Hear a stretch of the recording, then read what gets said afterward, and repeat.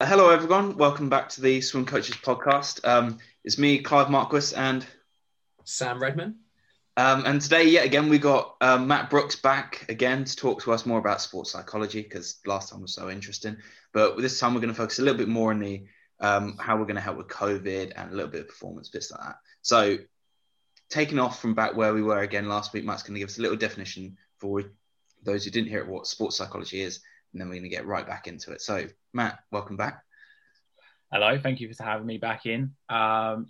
Just a trainee performance psychologist doing his professional doctorate. Great to be back on with the Coaches Corner podcast. So a performance psychologist looks to facilitate, support and improve stakeholders within sport through helping them better understand sort of their thought processes, their behaviours, essentially their sense of who they are as well. And they use these factors to promote effectiveness, efficiency and promote performance excellence. I just thought that would be really useful to start off with in terms of getting everyone familiar back with what sports psychology is all about. Absolutely. And I think I was reflecting on sort of last week's talk, and we came from a very sort of well-being perspective. And I think if listeners go back and listen to that podcast, we were talking about sort of mitigating and reducing athlete burnout through enhancing our ability to deal with stress, enhancing our coping resources, and inevitably reducing athlete burnout. We kind of spoke from I wanted to highlight the more or the ways sports psychology works that maybe people hadn't thought about, and like the different avenues you can go down to do with talking about it. And you sort of asked me about some misconceptions last week, and I think what was quite funny is that once we finished, I had all these ideas. I was like, oh yeah, this is how it always happens that way. It always happens. But that's why we've got you back, because, well, for one, people absolutely loved last week's episode. We've been given a load of positive feedback, which is great. Really, really good feedback. And there's so much more to talk about. There is. So obviously, let's just try and make it as free-flowing as possible. Let's talk. I know Clive's got a few sort of nudging questions. Yeah, so, well, especially because I think what everyone should understand is we're in the middle of COVID at the moment. And, okay, luckily it's looking like we're starting to come to an end of all these lockdowns. But it's important for everyone to understand how to get through this time, because we're all in a mindset as being swimmers ourselves of like goals, numbers, like achievements, stuff like that. But then when you're sat in this position we all are in, how can sports psychology help us move forward and still make sure that we're improving and getting ready for when we're getting back in? Yeah, 100%. So I think what's important, and we're talking about sort of, you mentioned athletes there, but just like coaches as well, and everyone involved in the sporting environment, essentially is what I've sort of prepared is to help people in this short term to get us through these final months, getting us back to the sort of build up of getting back into swimming. Is sort of like recognize how you currently feel about COVID and the situation, and how can you sort of like better manage your experience. It sort of comes back to what we were talking about last week to do sort of stress and coping and trying to stay a little bit positive. So the first thing I would just suggest for everyone is to essentially just examine your worries and essentially aim to be realistic in your assessment of the sort of concerns that you're having, and having an ability to cope. Like really examine and sit down and focus on what you can control and what you can do, and be aware of the things that you feel that are outside of your control, but try and accept that you can't change that. And it sounds all very nice and easy, or like it sounds a lot easier when I say it like that than it actually is. But the first sort of thing I had for people to try and ground themselves in what's currently going on and to focus on the positives. And just so you know, these are sort of more like short-term tips, and that's why I've sort of brought them up for the next sort of, to get us through that next like month and a half, 2 months, or whenever, depending on your age, you can go back to swimming. Is a thing called a gratitude journal, and it's a daily gratitude journal. And it's a really good method of staying positive, focusing on the positives that are in your life at the moment, and grounding yourself in the present rather than worrying about what's happened in the past or what's about to happen in the future. And essentially you just write in each day what you're grateful for that day, and then repeat. And you can also act on those aspects of gratefulness. So say if it's like a relationship you have with someone, or your ability to do something with someone because they're in the same household, sit down and speak to that person and show your appreciation for it, and have like a nice, meaningful conversation with them.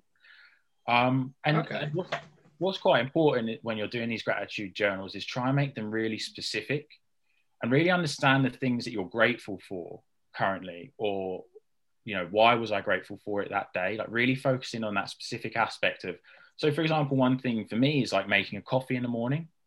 And like, it sounds like a simple task, but it's like something I'm actually really grateful for, and the ability to do that and to take the time out of my day, because it's almost something that I spend quite a nice bit of time doing, and I enjoyed making that cup of coffee. And really explore why you feel grateful for having that sort of specific gratefulness task. So that's really interesting. Like, I'm a big believer in kind of like along the same kind of lines, but mindfulness and stuff. So stepping outside and looking at the sky and thinking, oh, this is the world, if you know what I mean, and like seeing how blue the sky is, how white the clouds are, green the grass is, kind of like really take it all in. And I feel so much better for doing things like that. Absolutely. I mean, Clive, you're probably the happiest person alive. I think that is a fair assessment. But like, just hearing you say, even you need to like take time out and just sort of look and appreciate, and like you say, feel gratitude for the stuff that is going on in your life. So whether that be making your cup of coffee in the morning, it's empowering, isn't it? Like, even during all this horrible stuff that's going on, there is still great stuff going on. Yeah, exactly. Right? Yeah.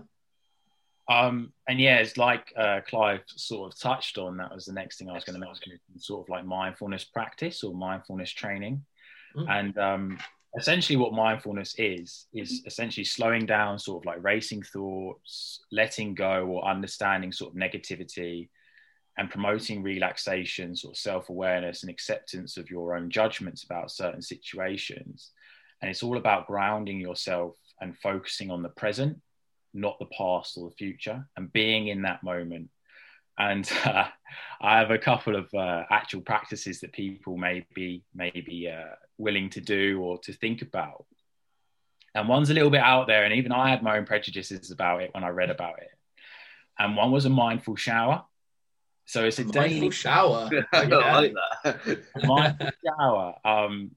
And I had my own prejudices about it, but I was essentially like, from a sports psychology perspective, you can't preach something if you don't practice it yourself. So and it's a daily activity that a lot of people rush, and they, before I started incorporating it into my sort of daily routine, I was thinking, like, you rush through a shower, or if I'm in the shower, I'm like really thinking about what I'm doing for the rest of the day. But if you sort of take those couple of minutes out, really ground yourself in that experience, focusing on the sort of like the millions of water droplets falling on you, and you want to sort of incorporate your senses into the experience.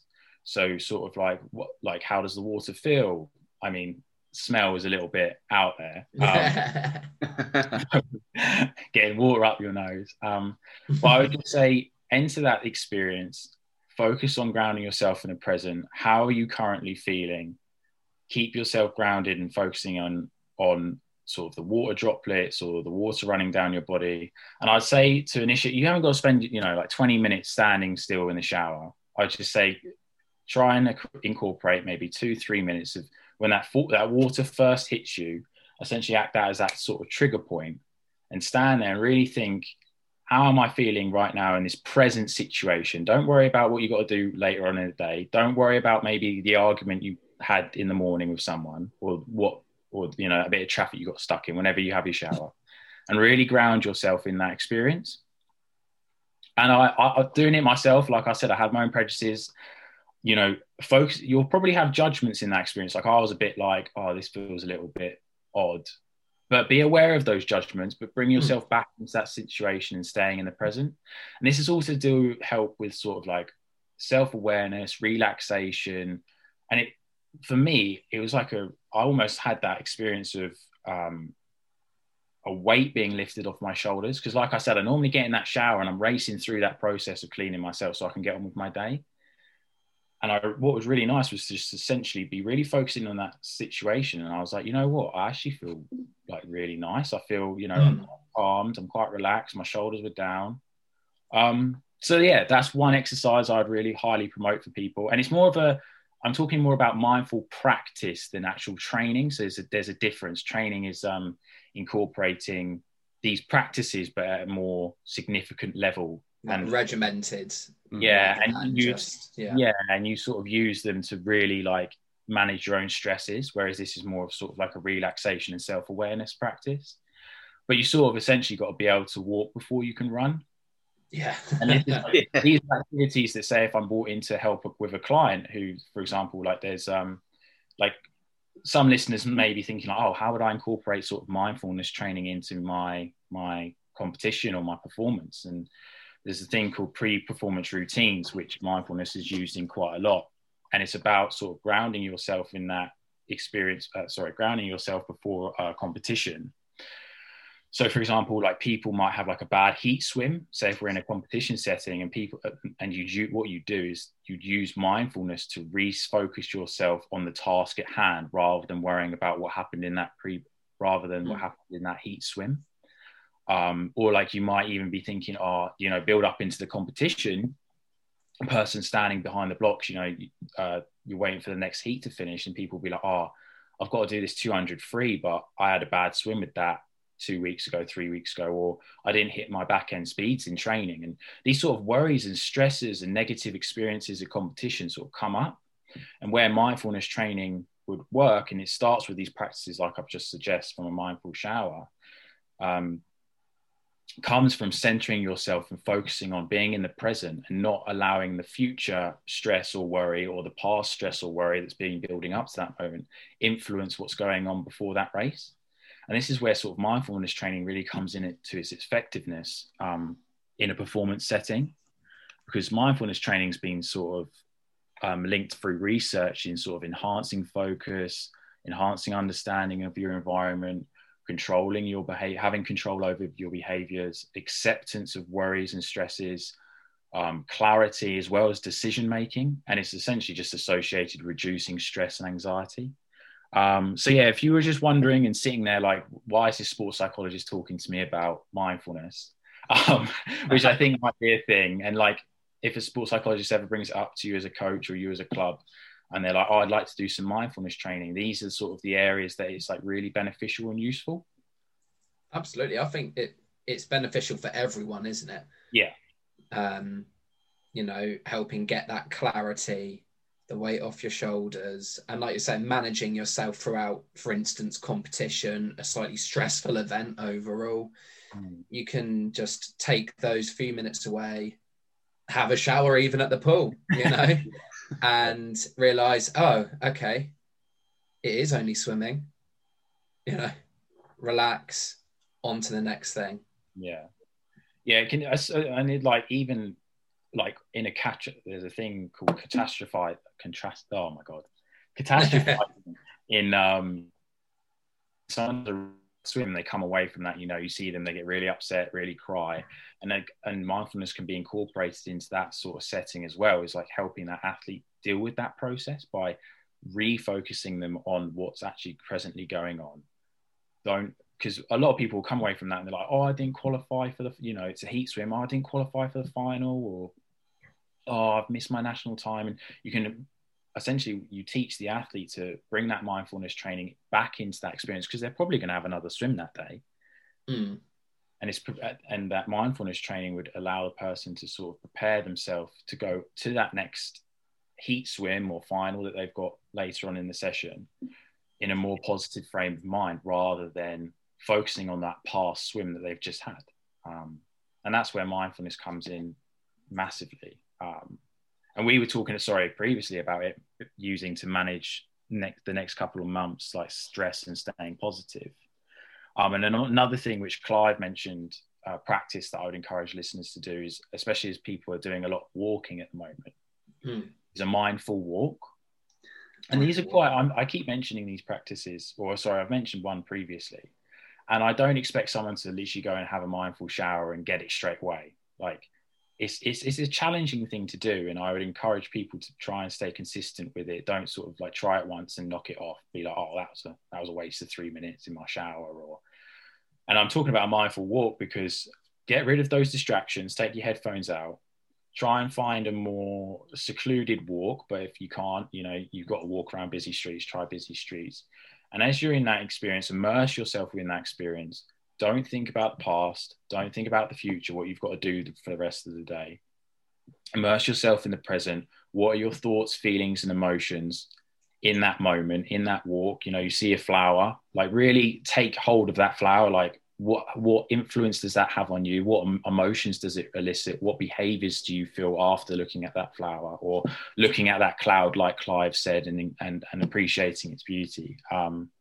And these are all things that can be done to enhance relaxation and mitigate against stress in sort of this really stressful situation we find ourselves in sometimes in this sort of COVID-19 pandemic. So it's like you're like being quite vulnerable with yourself, aren't you? You're just... Yeah, enhancing your own self-awareness. Yeah, it incorporates vulnerability. Yeah, so vulnerability, it initiates freedom almost, I suppose, doesn't it? And it allows understanding and... Yeah, exactly. So when you're in that present state, really notice your thoughts, feelings, behaviors, emotions. And if you are having judgments about the situation, or you find your mind wandering onto the past or the future, be aware of that. And maybe as you're doing that walk or that shower, be aware of like what your anxieties or your attention's being drawn to. And that can help with that sort of self-discovery, which will come into sort of managing emotions in a minute, but that sort of self-discovery of, okay, this is causing me stress and anxiety. Having that self-awareness, making a note of it, but then take yourself back to that present and be aware of the anxiety or the distraction that's being taken away, that you've been taken away by, but come back and then really focusing on, how do I actually feel in this moment, rather than how did I feel stressing about, that assignment I've got to write later on today, or, like coach's example, for example. Yeah. Yeah. No, I get that. I fully get that. Because I think finding that time to like bring yourself into the present, because we all live either in the future or the past, and just in how the world goes. But if we can bring ourselves into the now, and this is where I think a lot of people find with swimming itself, when we go for a swim, at that point when we're swimming that fast 25 or that 200 for time, we're focusing on the here and now, like that particular moment, each stroke turning into the wall, you're focusing on that particular moment, which is the same concept that swimmers and coaches and people like that, they understand that. If we can draw that into the fact of you wake up in the morning, like my example, you walk outside, you're focusing on the clouds. It's the same concept as what you would be doing when you're swimming, but you're just focusing on different things and taking in those kind of like those awareness issues that you would have when you're having the pool as well. Yeah, exactly. I was reading a paper on mindfulness training actually earlier in the week, and the case is this case study, which is essentially a practitioner writes up a client experience and an intervention and how they sort of essentially provided support to them. And the athlete sort of, through doing this mindfulness training, realized how much their life was on autopilot, and how incorporating mindfulness training actually allowed them to realize that sort of, one, they had more free time than they actually realized, and it allowed them to mitigate against that stress of essentially, because you think from an athlete perspective or a coach's perspective, like you wake up first thing in the morning, you go and coach, you then probably plan the next session. Like where in that routine are you allowing yourself to sort of self-empathize and be self-compassionate? Like where are you? And that's what mindfulness training helps you sort of discover and helps you ground yourself in that present moment. And there's different, like there's, you would normally incorporate mindfulness with sort of like a relaxation technique, or like meditations, very common to incorporate alongside mindfulness. Yeah, like you said, Clive, like it really helps enhance that self-awareness and allows a person to not feel like they're on autopilot all the time, which I think a lot of people, I mean, I think back to my times as an athlete, and I 100% realised that there's probably times I was just on autopilot. And where this mindfulness stuff would have been really useful to help me sort of deal with a bit of stress and anxiety that I was going through, rather than just pushing through it. So here's a question. So thinking from a coaching perspective for like myself and Clive, if we see an athlete who you think is in that sort of autopilot sort of thing, is there a sort of certain way we can suggest stuff, or does it have to be organic from them? Do they need to say, "Oh, I'm feeling like I'm in this"? No, yeah, of course, dissociative way. I would ask them, obviously, how they're feeling, and they might just brush it off, and they might just be like, "Oh, yeah, I'm fine." But sort of be like, okay, take 5 minutes and just sit there for me and just focus in right now on being present. And this can be done on the pool side. Say you've got an athlete and you're worried about, how they might be feeling at the moment. Just say, right, take 5 minutes, sit in that spot, focus on being there in the present. How are you really feeling? How are you doing? Would be my first thing, and ask them to sort of maybe close their eyes or take themselves away from distraction. And like I've just said with my sort of tips and going through having a mindful experience, ask them, well, I've said it, I'm just repeating myself, I suppose now, but ask them in that present moment, ask them to focus on how they're feeling, what are their senses. So what, it's guided for a point and then you just let them sort of experience that for them. And like I said, ask them, if you become distracted by anything, make a sort of like mental note of it. What you're becoming distracted by, where's your mind wandering? Because for example, if you're what I think you're saying is like, if you notice an athlete maybe is unhappy or looks like they're a bit their focus isn't quite on the session, for example, it can help them identify and maybe be a bit more open to you, like why they're not so focused or what's on their mind. And that sort of mindful activity in that sense would be quite useful. But it essentially depends on sort of the coach-athlete relationship you have with them, and they might even sort of like tell you. And I think that was going to be another point that I was going to raise, was when you're actually talking and trying to provide support to someone.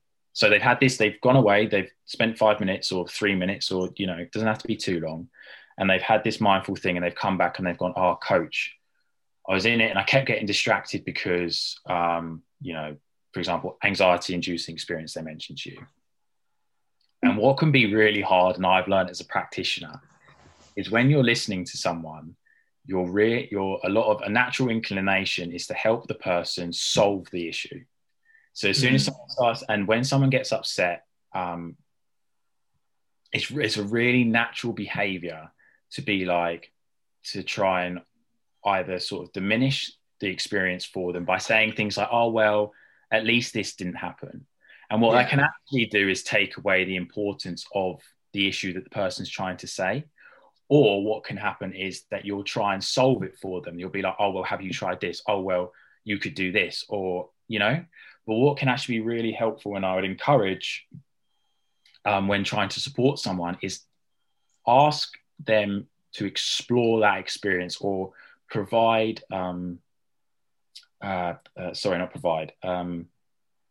encourage them to explore and understand the experience they're having, rather than trying to solve it. And honestly, it is a really hard thing to do. And hopefully if people take away what I've just said to that experience, they'll actually realize it. And it's quite, I wouldn't say funny, but it's quite a realization that as a person, you try to solve the other person's issue, or because you want to make them feel better. And the easiest way to do that is to provide explanations, or to encourage, like, "Oh, have you tried this? Have you tried that?" But if you actually sit there in that moment with that person and ask them questions like, and I know it might sound a bit cliche, but how does that make you feel? And let that person unravel and tell their own narrative, rather than providing suggestions. Let that person sit in that experience, and it can become uncomfortable. People get upset, but just keep asking them questions to help them explore that experience, because you want to help them explore that experience first and understand the emotions they're feeling, and then help them understand it themselves by asking questions. How do you feel? Oh, why do you think that may be the case? Rather than I would avoid phrases like, "Oh, well, at least this didn't happen," because like I said, it takes away the importance of that experience for the person. Or be like, I don't know, if someone's crying, I would just say, just try and be really empathetic, help them explore the experience they're going through by asking questions, and help them and guide them towards understanding it themselves rather than trying to solve it for them. And that would be my advice in providing support in that sort of one-to-one setting. Yeah. So when does there come a point where then you obviously need to strategize to then solve that problem? Does that come? I'm guessing that comes way after them exploring what's upsetting them. Yeah. How do you sort of integrate that into a conversation?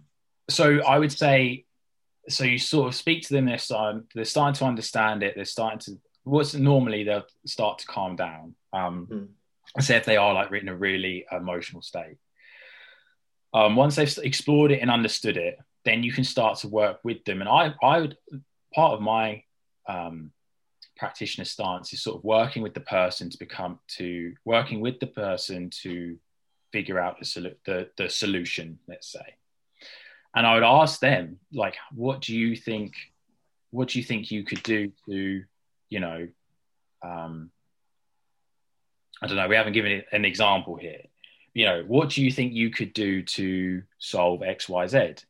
And sometimes the person will be like, oh, I don't know. Then I would encourage you to re-explore that with them. So why they're getting upset. It's a really individualistic experience. Like there's no like one fits all answer that I can sort of provide you with here. But I would work with them. I would ask them to explore it, understand it, and then like what their thoughts on fixing it would be. Or sorry, fixing, throwing some quotation marks. Yeah. And then it's interesting because like it's stuff that you come up against a lot of the time.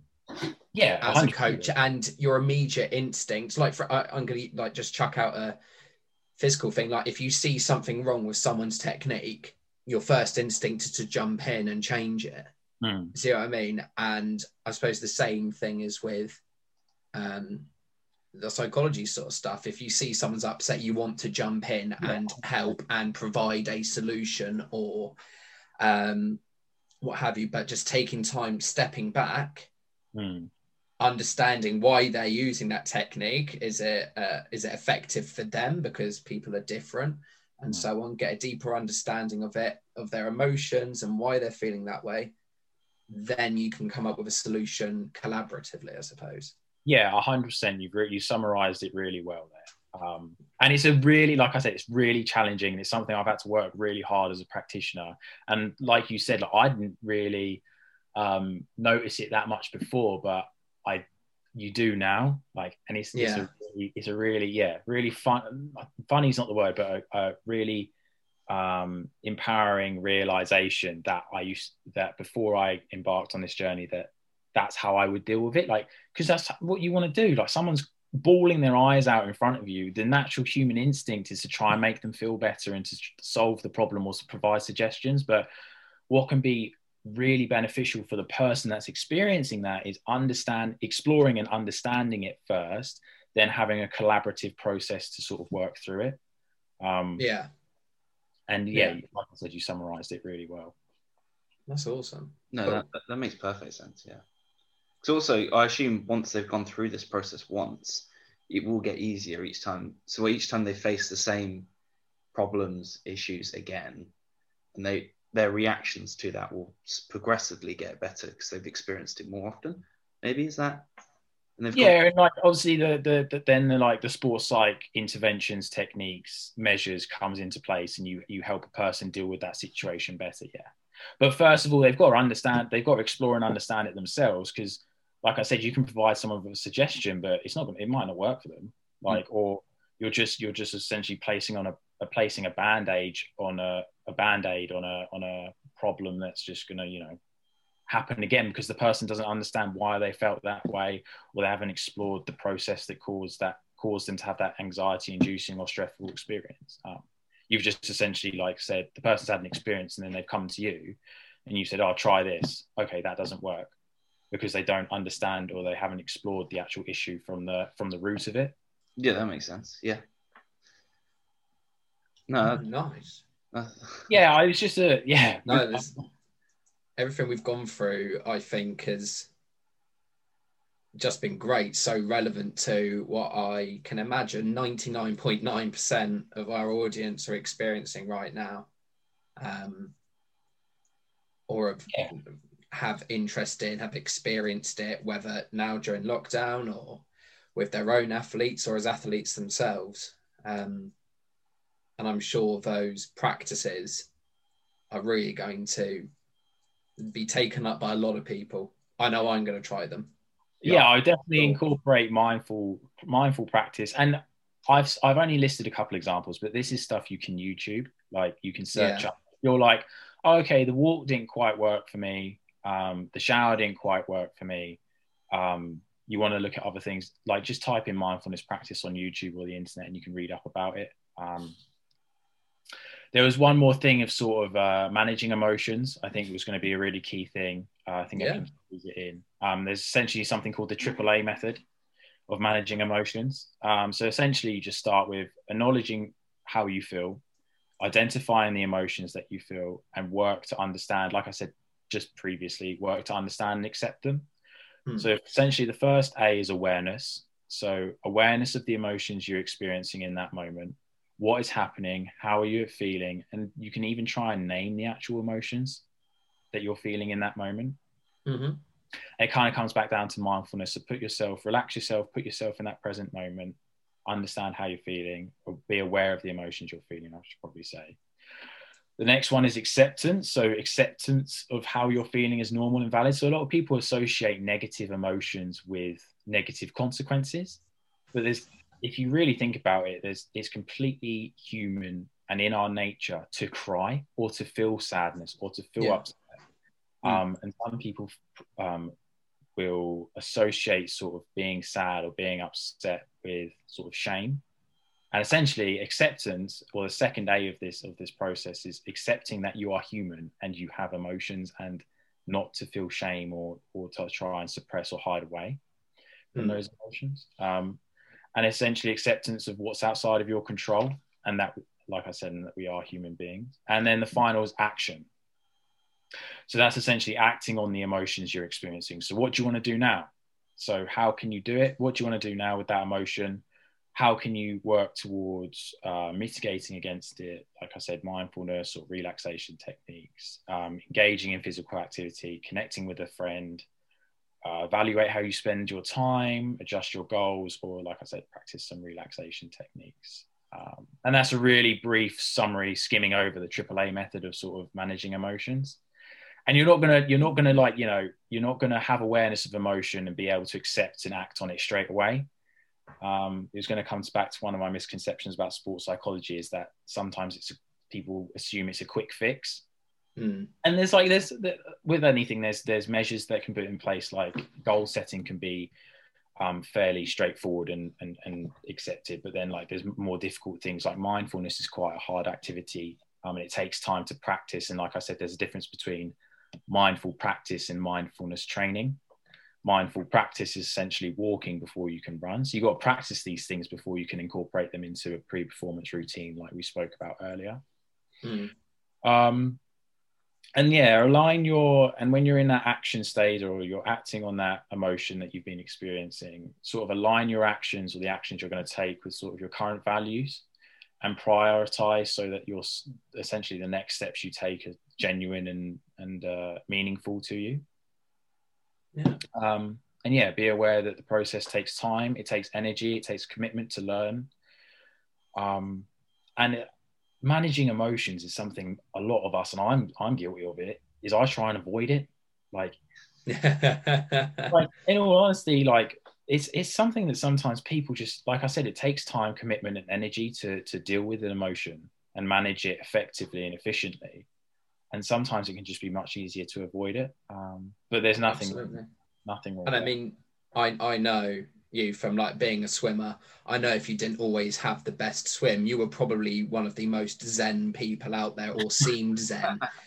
I always wonder, if you sort of felt that emotion, what then would have happen like further down the line. It's really interesting to think about. But like you said last week, there's no point diagnosing what has happened in the past and trying to put into place stuff. But no, that's really cool. No, that was really interesting. Yeah, we're gonna have to call it there. Running out of time again. But no, thanks, Matt, for coming back and talking to us. It was really, really good, and I think we're all really enjoying and also learning a lot from thinking about all these other aspects of training and just lifestyle, this athlete coach lifestyle that we all live, and how best to live it, isn't it? Yeah. But yeah, and I'm sure there's so much more to talk about in other aspects of sports psychology as well. So I'm very sure we'll have you on again very soon. I'm sure there's so much more stuff to go through, and people want to hear it. So all up, especially if people are finding it useful. Very much so. A lot of the coaches at North Sea have listened straight away and gave some really great feedback. So, I'm glad. I'm being of use to people. Yeah, absolutely. So remember, guys, you can follow us on social media at Swim Coaches Podcast on Instagram and Facebook. You can get in with all our posts and bits like that there. You can listen to us on Spotify and all other podcast platforms. And yeah, if you're interested, get in touch. If you want to come on the podcast and you've got something to say, get in touch. But yeah, we're always happy to get anyone on. So thank you again, Matt, for coming on. And thank you again. We'll see you all next week. Thanks, guys.